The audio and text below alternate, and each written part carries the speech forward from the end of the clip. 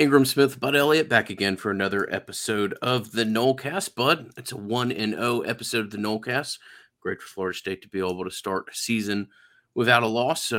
We didn't spend a whole lot of time in the incident on Saturday. We won't spend a whole lot of time purely reviewing Duquesne. In fact, we're going to intentionally go kind of macro and in a different direction just to have a little bit of variety out there for you, the listener. But do want to get your thoughts on what you saw on Saturday. Before I do that, I will thank our friends at Tarpon Cellars. Had an opportunity to meet with those guys on Saturday, have lunch with them, and the CEO literally told me that he had a guy walk up to him and said, "Hey, I haven't even told you the story, bud." Said, "Hey, I bought a bunch of this wine. Are you familiar with this podcast?" And he was like, "Yeah, I know those guys. I'm familiar with the podcast." He took out his phone. It was like a $911 order of Tarpon Cellars based off Nolecast listenership. So that's not a bad way to have a little bit of marketing success make its way directly back to one of the presidents of the operation. So to whoever that was, much appreciated. Fantastic. That is awesome, man. It does feel good to be 1-0. 1-0. It just feels better. And I think there's something to it. Like if you're not a program that is dominant right now, and FSU is not really dominant, having a nice little warm-up game is nice. Did you catch what Jim Harbaugh did with his quarterbacks, by the way? Yes, I did. The alternate starts. Yes, alternate starts. Get everybody occasion to put their best out there, as though we're producing a Broadway show or something like that. But yeah, I mean, it's kind of genius in that most likely it causes McNamara not to transfer because he's already locked in. He's playing 2 games. And then it gives you an excuse to start McCarthy going forward if he goes off against Hawaii, which I think is the worst defense I've ever power rated since I've been doing this. Literally, like, shout out to my former podcast partner on Barton and Bud, Barton Simmons. Hawaii dropping 65, or excuse me, Vanderbilt dropping 65 on Hawaii out on the island on Saturday night. That was, yeah. Anyway, I don't know really where I was going with that, but yeah, if you have these warm-up games, it allows you to work through some stuff. It's not quite so concerning. There are some guys who played Saturday who are making their first starts ever for the Noles. And if they played like that against LSU, it's probably not good. And some of those guys, if they play like that against LSU, it's probably great. But maybe there's some first game jitters that you can attribute some of the play of some of these dudes who, quite honestly, have had decent fall camps and maybe didn't play quite so well in that game against Duquesne. I thought you hit a lot of really good points on the instant, so we're not going to belabor that and go over a bunch of stuff. But there's a couple kids I wanted to hit on. First, we do want to give a shout out to our partner, Legendary Home Loans. Chad and Shannon just do an awesome job. The diehardest of diehard Nole fans. They are all about it. We text all day, and they just love it. 844 FSU loan is the number to call. I've done it twice. 400 plus Nolecast listeners have made that call now. Find out why. It's always a great time to buy a home. If you find the right one for you, you got to go get it. You got to get a loan that's great for you. They're going to get you the best possible loan with great customer service as well. And hey, I mean, 400 Nolecast listeners can't be wrong. You should see our FedEx budget for these shirts. It's serious. On our re-up, we're gonna have to build that in. No, but we're really happy to continue to partner with those guys, and we love what they bring to the show. I wanted to talk about.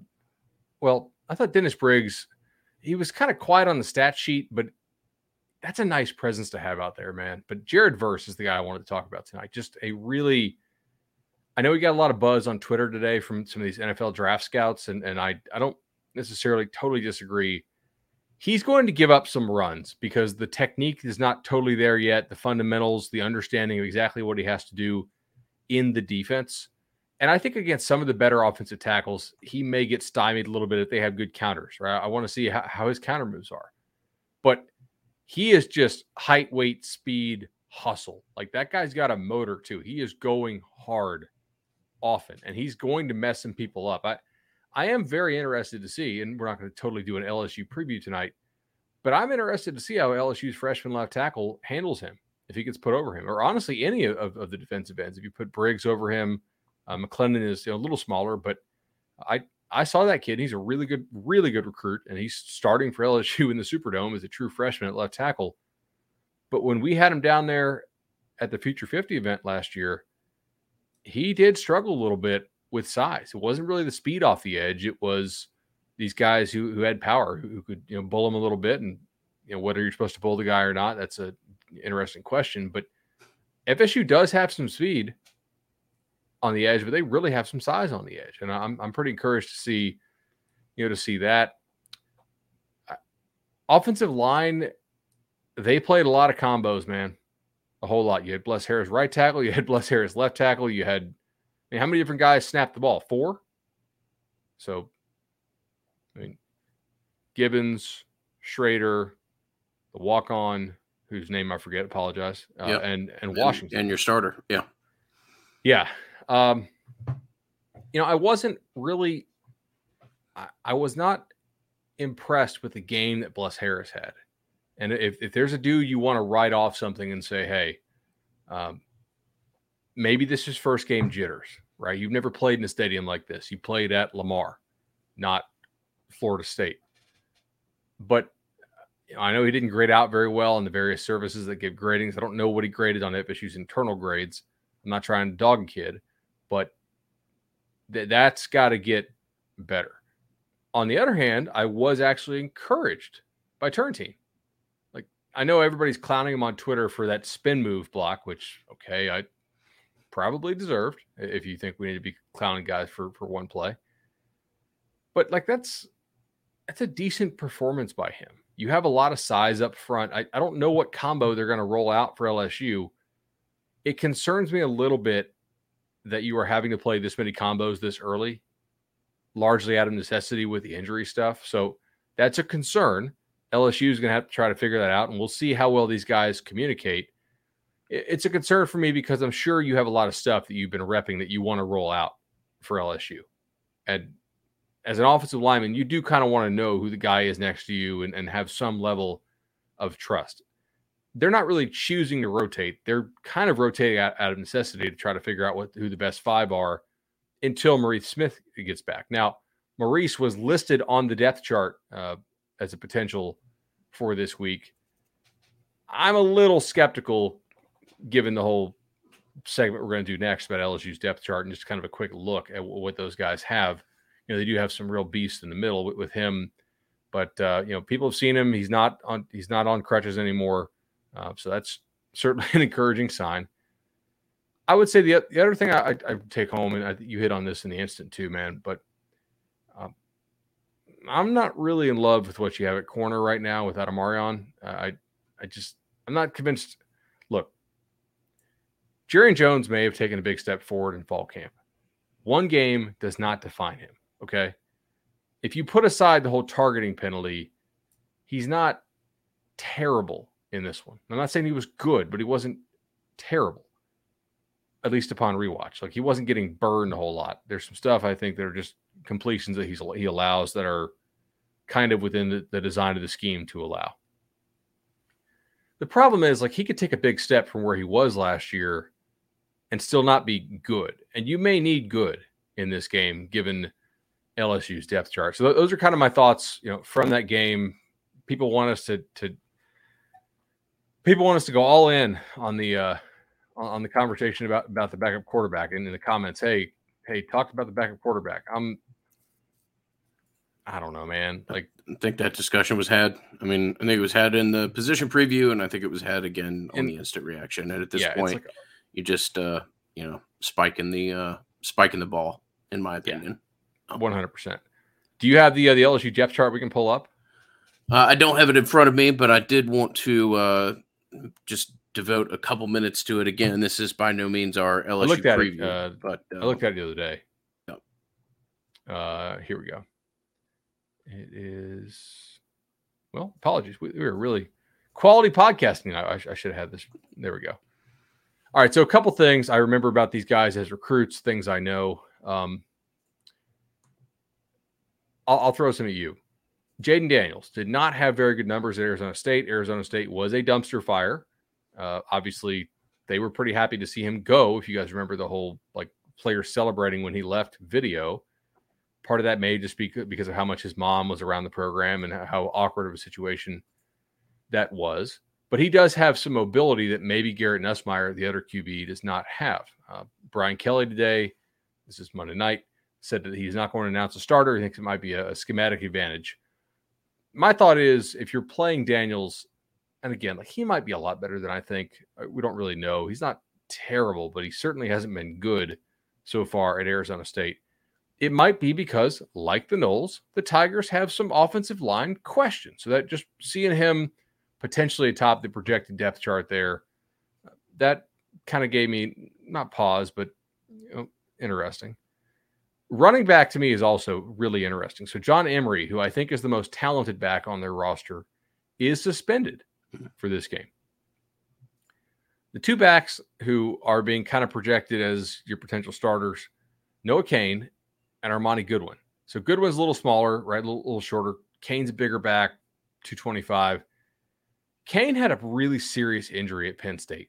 And I like Noah Cain a lot. I've known him for a while. He was a Baton Rouge kid, Louisiana kid. Then he moved to Texas, then to IMG. And I've seen him play quite a bit of ball. And I really liked him pre-injury, but he was not the same guy after his injury. We'll have to see how well he plays for them, at running back, because is he starting if Emery's healthy? If Emery's not suspended? I don't know. Receiver, that's scary. That's one of the best receiving cores you're going to see all year. Okay? Yeah, it's scary. And I guess there's two different trains of thought as far as the decision you make at quarterback. I would be inclined, if I was Kelly, to play Daniels simply because, like, if it's not there immediately, he can buy you an extra second. And this wide receiver with an extra second against Florida State's defensive backs is certainly a scary proposition. They're exceptional. I mean, Kayshon Boutte is going to be a top 10 pick in the league. That's a dude that's got 10-year NFL vet written all over him. And like you said, the other player is pretty damn good as well. It wasn't just Jones that had a couple moments that were frightening out there. Again, we're making a whole lot out of a couple different plays against Duquesne, but when that's we haven't seen anything from Vance yet. Yeah, that makes me think he's good. Far, if I'm grading the trade, Brownlee for Vance, advantage Louisville. And Knowles makes some nice plays and is aggressive, but also has a couple plays on the Duquesne tape that aren't brilliant either. So look, first game, things get worked out hopefully, but they're ourselves and every other people that talk about this game are going to discuss this matchup in depth because it's as lopsided as there is to be found on either side. No doubt about it. Tight ends, they feel pretty good about the tight end spot. We'll see. Taylor is really big for them. I mean, 6'7", 250. So, that's an interesting guy. Jack Betch is a dude they list at receiver, but he's sort of a tight end body, 6'2", 215-ish. We'll kind of see how he factors into the mix. Offensive line for them, just quick thoughts again here on the LSU depth chart. O-line is a question. So Will Campbell, true freshman, starting next to him. Miles Frazier, who is a redshirt, a redshirt junior now from FIU, who was a guy who was pursued in the transfer portal by some schools. FSU for a little bit. Garrett Dellinger is now going to play center. He had, I think, some starts at tackle prior. Anthony Bradford obviously has, started a couple games for them. Probably shouldn't say the word obviously because it's a crutch, but also it's not obvious to people who don't follow LSU. And then Cam Wire is a dude who has played 2 seasons worth of games and has 10 starts for them. They're kind of curious as to whether Tremont Shorts is going to get in there. He was a transfer from East Tennessee State. As we know, not all transfers work out. We'll see kind of how he factors in. But their offensive line, I will say, is certainly healthier than FSU's has been throughout camp. They seem to have avoided the injury bug more than the Noles did. Of course, that's not a criticism of FSU strength staff or anything. You took some guys in the portal who had a known injury history like Lyles, and you had several guys coming off either off-season surgery or certainly a pretty serious injury to end last year.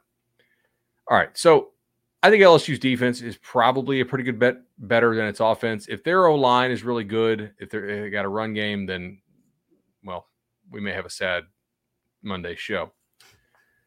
Xavier Hill, Cardell Thomas, they got some backups there. D-line, this is interesting. So they're going to play a 3-down front, but it's basically like kind of 4 big dudes there. Ali Gay is one of the better defensive ends I think you're going to see on the schedule this year. He's probably an NFL guy. Jaquelin Roy is also like on a lot of these early NFL draft boards. We'll see. I mean, I think he's pretty good. Mason Smith is formerly like the number 1 or number 2 defensive tackle recruit in the country. He was a true freshman last year. That's kind of scary.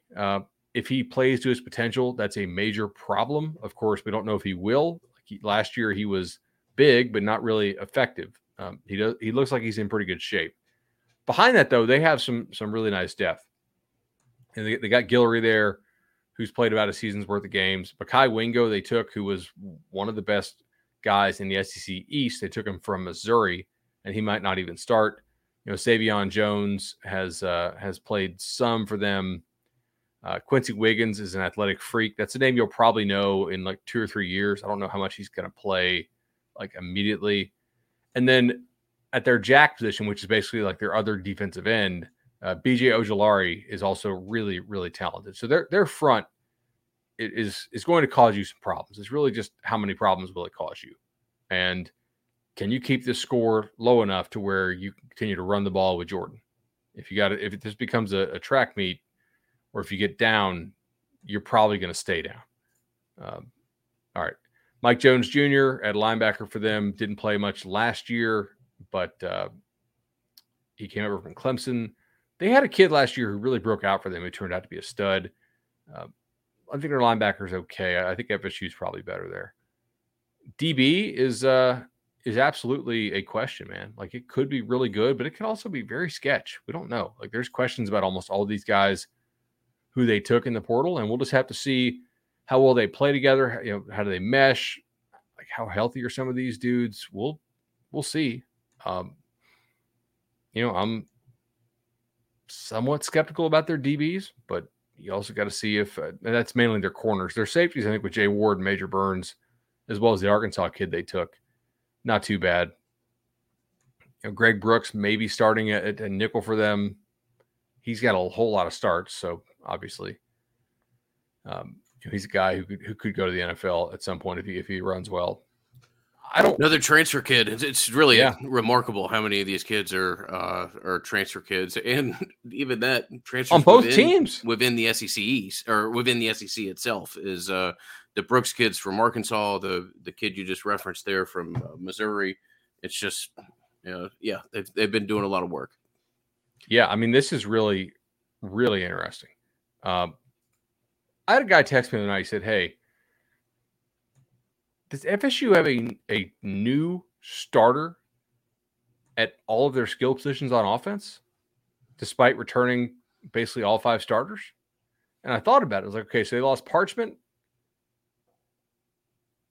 and Corbin. So Corbin was technically the starter. So I kind of disagree with the idea that they lost or they return all 5 starters. Parchment really wasn't a starter, I don't think, but he part-time starter. It's kind of amazing that basically all the skill core has been replaced with external guys. Mm-hmm. I mean, Trayshawn Ward plays. Pokey Wilson, I think, will play some. Biscuit got a lot of snaps in that game. Did you get him, or did I get him in the snap count draft? I believe you had him. I like the sound of that, man. I don't think that's going to hold, obviously. I think it'll probably be more like when McDonald gets back healthy, he'll play more. But let me see. Did I get him?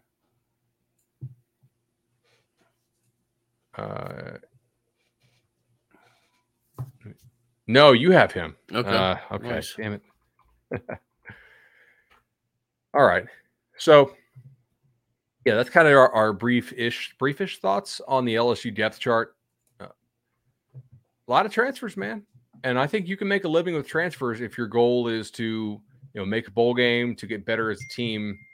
I don't think you can build like a national title contender solely off transfers, but that's not really the goal right now. The goal is to sort of tread water and get better as you try to get better recruiting high schoolers. Pardon me as I'm dealing with some lighting issues here, but yeah, it's an interesting look at a depth chart that will, like I said, go into much more detail later on in the week. But you ever heard the term percussive maintenance? I have not heard that. No. My dad used it. It basically just means you're banging on something, right? Percussive maintenance.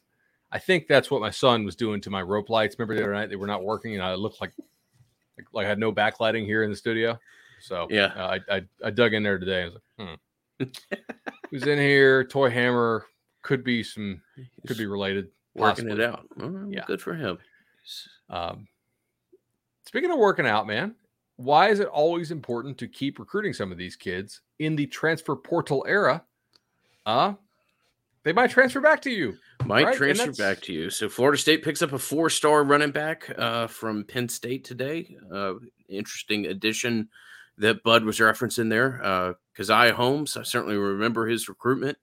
And hey, that's obviously that room is pretty rich as we saw last Saturday, but that's a great pickup and credit to Florida State's behind the scenes crew for being persistent there. It sounds like within the law, of course.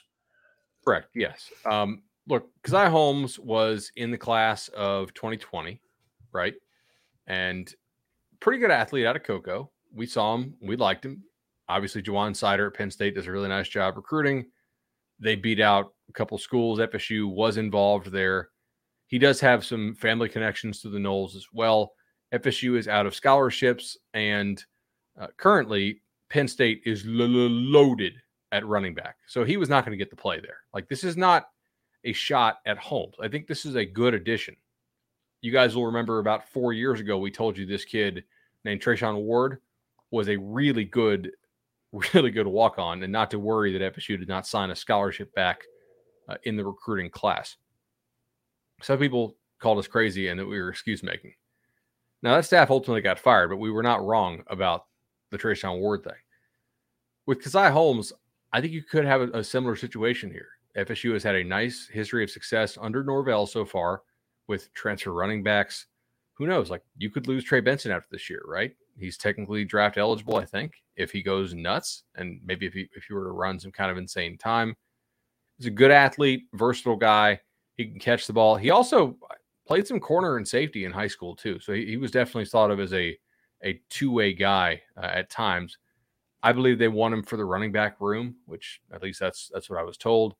He does have to come in as a walk-on, from what I understand, in the first semester, simply because they're out of scholarships. But maybe he'll have a chance to earn his way on to the team next year. Ingram, just got to earn it, right? Maybe he will have that chance. Yes, of course. Nice addition. Within right, it's a room that you might see some defections from, and you just can't have too many good running backs. And obviously, that's kind of that's what Mike likes to lean his hat on, is being able to get that position involved in as many ways as possible when he's kind of operating his what we believe to be his optimal offense anyway. So nice pickup there, good to see. And you're right, all the confidence in the world that ultimately that young man has a chance to earn a scholarship in time. People that we're so fortunate to be able to partner with and earn their business over time: Charlie Park, the best rooftop bar in Tallahassee, without a doubt. And we're just always so fortunate to be able to pair with the broader Madison social community. And one thing that we've always talked about, Bud, is that we love Madso, but that township is pretty damn great too. And my understanding is that Brooks Koepka agrees with us and spent a good amount of time at township over the last weekend. So it's a popular place regardless of where you go. Can't get any better than that setup there, crossing the IM fields with township and Madso. And then Charlie Park is just a place where you go up the elevator, walk out the elevator, and with all due respect, you're not really sure if you're still in Tallahassee. So great place for us to be able to partner with, and a big thanks to those guys. By the way, the Madison Social Bourbon Street Bar Crawl route has been posted on Twitter. If you go to their Twitter at Madison Social, pretty cool. It is, how many stops is this? Eight stops, I think it is. Only planning on stops 1 through 6. There are 8 stops. They're only going to stop 1 through 6. I may attend this. We will see. I have some stuff to do. This is Saturday, by the way. It's not Sunday, so it is the day before. if you guys get in. I think you get in Saturday, I believe. Get in Saturday, early Saturday. Yes, early Saturday. Well, hey, you can't drink all day if you don't start early, right? That's what I tell myself. Yes. Oh well, actually, hold on. So stop one is at the Carousel Bar. My wife loves Carousel Bar. We will probably go to at least one stop on this. Hell, we may open that place up. Anyway, yeah, it should be a lot of fun. We may stop in for a little bit. Obviously, traveling out there with a bunch of other Noles is going to be an absolute blast in New Orleans. Just if you're going to have to do a neutral site, with all due respect to where you live and where I live, New Orleans is a much better neutral site city to visit than Orlando or Atlanta. I'll have some good spots for you guys. Like next year when LSU comes to Orlando, we'll have some good spots. The restaurant scene here is not quite as good as New Orleans, in my opinion, at least. But, it's close. I've got 2 kids under 3. I don't really do the bar scene all that much when I'm home. So, what else we can talk about tonight? Anyway, yeah, look, Holmes gives him a nice, versatile guy. He can catch football. He's got some moves. He should slide into the rotation fairly well. Probably needs to put on a little bit of bulk. I haven't seen him in about a year, so I don't know exactly how big he is currently, but he is officially enrolled, or at least in the student directory, as our Chris Hummer of 24/7 Sports pointed out today. And yeah, that's a quality thing there. We heard that was happening for a while, and it looks like it officially is. So very encouraging. We also got some really cool news coming for the podcast, so make sure you stay tuned to our preview episode. We actually might do a preview and prediction episode and a special guest interview episode this week. So you might get a triple episode or a 3-episode week this week. Pretty encouraging. That would, yeah, you'll have the potential of 6 Nolecast in 8 days at some point or something like that. So yeah, God, that's a lot of Nolecast. I don't know if the internet, they better have 5G or absolutely. And none of them were shot at a bar at Chica. So, we earned them all. Definitely. Yes. Anywho. All right. So Bud and I have intentionally waited to have this conversation until after August 15th, because that is a definitive point in time when you're talking about leaving the ACC. And I'm not about to say that Florida State's going to leave the ACC 30 seconds from now. So let me be delicate with my phrasing there. But I do think that we can offer you some facts that I don't think are otherwise out there, and do so in a manner where it doesn't look like we're trying to, uber clickbait on YouTube with FSU leaving the ACC question and Bud's eyes big. Yeah, exactly. You got it. Thumbnail that, please. So I believe, and in fact, I'm all but positive of this, that there's been more effort and institutional focus on what Florida State's conference alignment will ultimately be, probably in the last 4 months, than there ever has been, and perhaps more so even with a combined time period. Florida State, to my understanding, has received 2 significant donations towards the football program. Now, Florida State's boosters of significance operate much differently than others, so you didn't see this on Twitter, and nobody's out, thumping their chest about individual donations that they've made. But I do believe that Florida State is in a aggressive review of finances with intention of having the war chest to pay the exit fee, not the grant of rights buyout, but the exit fee, to have that liquid in as soon a period of time as possible. Now, did I just give you groundbreaking information? No, you probably could have guessed that to some extent, but from an institutional, when you just evaluate who is involved in this process and who is intimately involved in this process, I think Florida State as an institution is as prepared and is as close to leaving a conference as you possibly can be, without actually, sending a letter to Greensboro or whatever. Now, does that mean a hill of beans if you still got to come up with $500 million and some of these other things that are involved?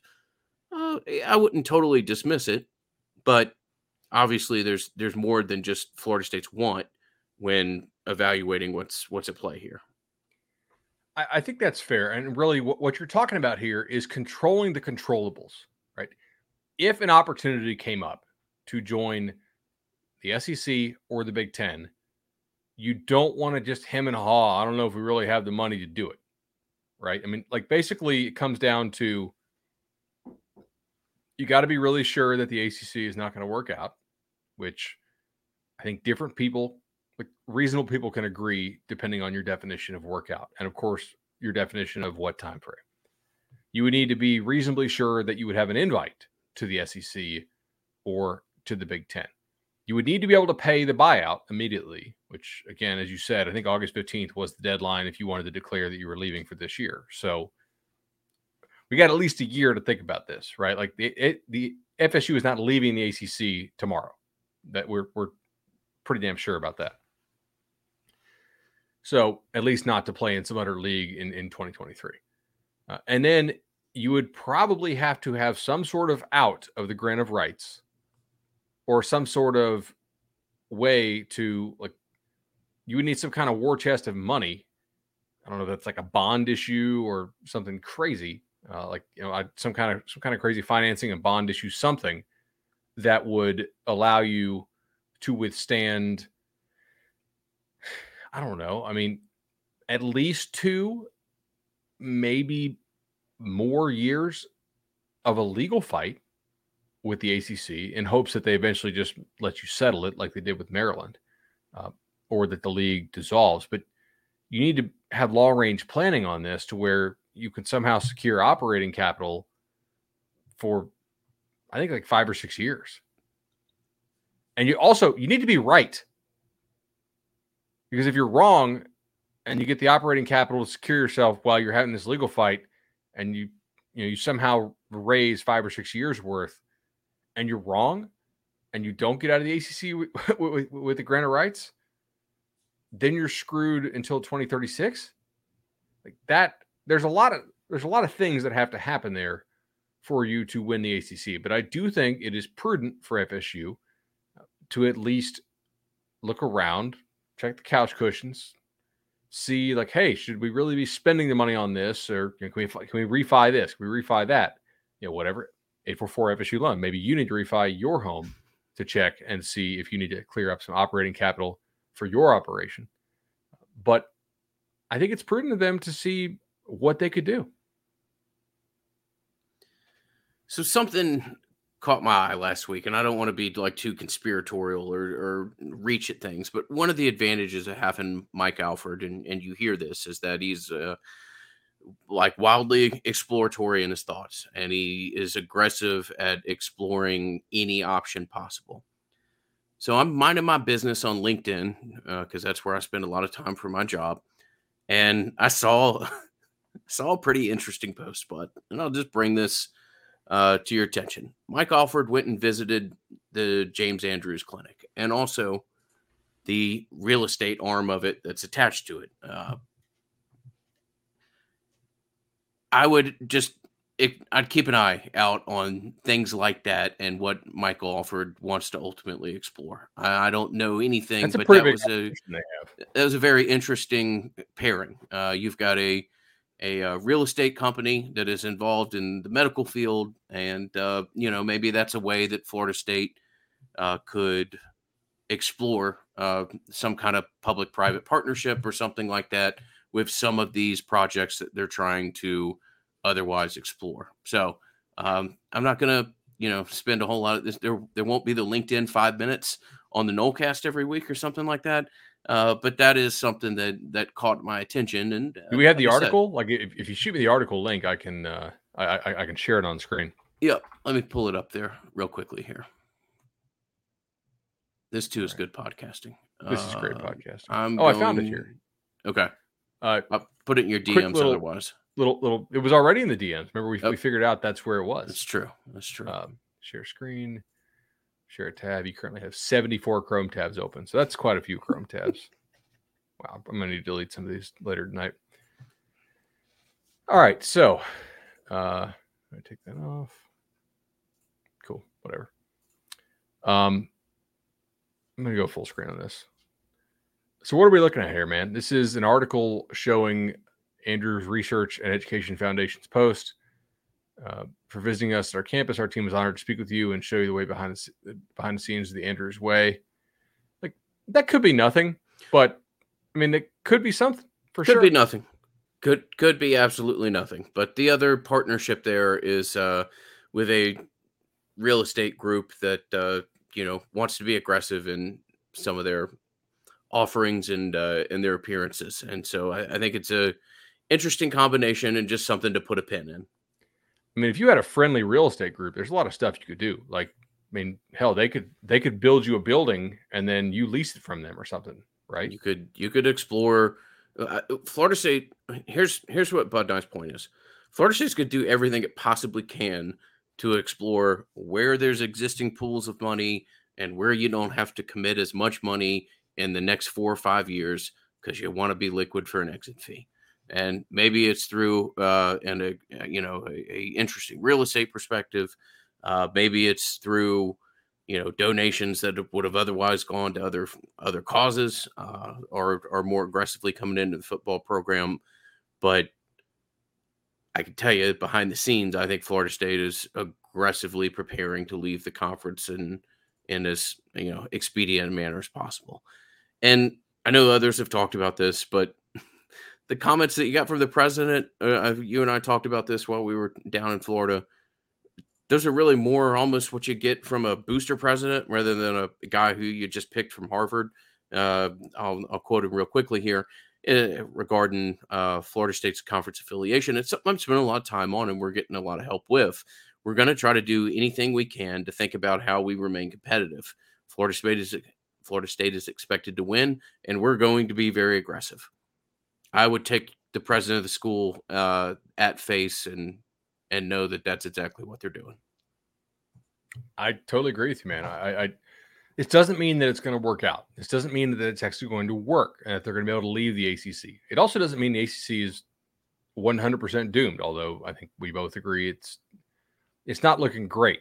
It's probably like 92% doomed. Yeah. Yeah. They're not Duquesne doomed, but they're more like Louisiana, Georgia Tech doomed. To go back to our win shares episode. By the way, speaking of ACC and ACC Network, tactical glasses or tactical razor? This was a good question on the Knowles 24/7 message board the other day. I was like, I'm going tack shaver. Like if I ever rob a bank or something, I need to quickly lose the beard. I need something that can rip through this bad boy. Yes, quickly. While water's falling down from a gutter spout above you, you can still shave. Yeah, absolutely. I guess that I threw a tweet out there after the first quarter praising the ACC. At least where I was getting like Cheez-It, and I was at least getting actual brands running ads as opposed to the Irish chopper or food chopper or whatever we had last year, and tactical shavers and sunglasses that come with their own unique eagle screech every time you wear them.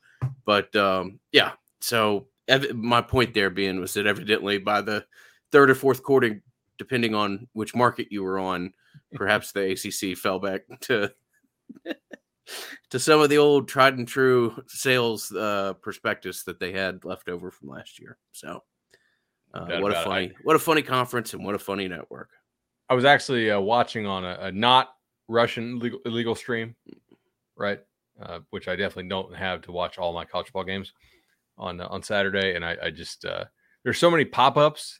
I just you got to keep killing them. So during the commercials, I just let the pop-ups run, and I didn't actually get to see a whole lot of commercials. But it was chicken nuggets, boneless wings, yeah. All sorts of horrible. I understood why they did it because that's like the social media FSU put out. They were playing off it. It's like it's a 56 to Yeah, I mean it's something they could win that game by 100 if they really felt like it. Something the producer found on social media on Wednesday and decided that hey, we got 5 minutes if and when we'll need to fall back on it. So at least Roddy Jones does his homework. Like he is prepared, knows the team pretty well. Like has a pretty good eye for personnel. I feel like he's he's a good announcer. Now, Roddy Jones is a guy that turns in a legitimate effort on each game that he does, and I don't necessarily shriek when I see him seeing a game like perhaps I do others. But whether it's 5 minutes or 20 minutes talking about the Noles, we'd always encourage you to call our friend at Matt Lewis. And as we've had 2 other people reach out to us this week via DM, if you'd prefer a personal 3-person. Damn, I'm stuttering like hell here. If you prefer me to offer a third-party introduction, I'm killing it. Please do DM us. Folks. Yeah. And we'll reach out to Matt as we've done with many other companies, and in fact sat in on a conference call with Congruity and my company today. So congruityhr.com is the website. Hit us up for a third-party introduction if that's your reference or if that's your preference, and we'll go from there. You got anything else tonight, man? I hope the ACC has a quality showing this week in the non-conference. North Carolina, now an underdog to App State. Probably don't want. I think I saw they were 6-21 in Power 5 non-conference openers since the start of the playoff era to open the year. That seems insane. It's really, really bad. Like David Hales had some good stuff about this on Twitter. Like some of these Big Ten teams are not better than ACC teams, but they get a lot more interest because they do schedule cupcakes early, and the voters just, Pavlov's dog. Oh, that's a 0 in the loss column. Yeah. Move them up, right? They're 4-1. Yeah, yeah, exactly. And so you get these ranked teams, whereas these ACC teams are actually playing non-conference opponents and then losing to them more often than not. Losing, not always losing, but oftentimes losing. And they're, it's just not. It's not a way to draw interest in the conference when all of a sudden you're in week 3 and you only have 2 ranked teams. No, I think a lot of it's been a byproduct of these teams trying to, raise their appeal. Also, the checks associated with some of these games. But if I'm the ACC, if you lose some of these more competitive ones, or if you're Miami or Florida State, but UNC doesn't need to be losing to App State. That's ridiculous, and you really just need to avoid the the horrible embarrassment / black eye on the conference that people are still talking about 8 or 9 weeks later on if whatever the current iteration of college football tonight is, or whatever the show is that you used to get the great Lou Holtz as a judge with Mark May, and really just 10:45 p.m. content that was spectacular on a Saturday. That was a hell of a show. I like the robes that they wore for the judgment stuff. A lot of production value. Absolutely. I actually saw Lou Holtz a couple months ago. I was driving Cooper Patagna, who works for us 24/7, back to the airport from I think either a 7-on or an Under Armour camp we had here in Orlando. And I popped in to Buffalo Wild Wings to do some work, and Lou Holtz was there, just chilling. I think he had some white wine. It's like afternoon, just enjoying himself. Good time, like nice guy. Oh. I haven't seen Mark May in a long time. Yeah, Mark May. Lou Holtz, truly a dynamic pairing on that show. Brilliant as it was. Oh. Was it his car or Corso's car who got hit by the lightning at Virginia Tech? Corso's car got nuked at Virginia Tech. Yeah. That's a good video if you guys have ever seen that. Yep. Very cool. Very cool. And awesome. It was during the Mike Vick days. Truly electric. So all right, y'all. We'll be back with a LSU preview and perhaps even more, according to Bud from earlier in the podcast. So we'll have at least one more show for you. This just wanted to do something a little bit different than 40 minutes on Duquesne. Hopefully, y'all enjoyed some of the rambling nature of it. But we'll be back with a full preview. Hope to see as many of y'all as possible this weekend in New Orleans. Thank you, as always, for the support of the Nolecast. And until next time, this has been tonight's episode.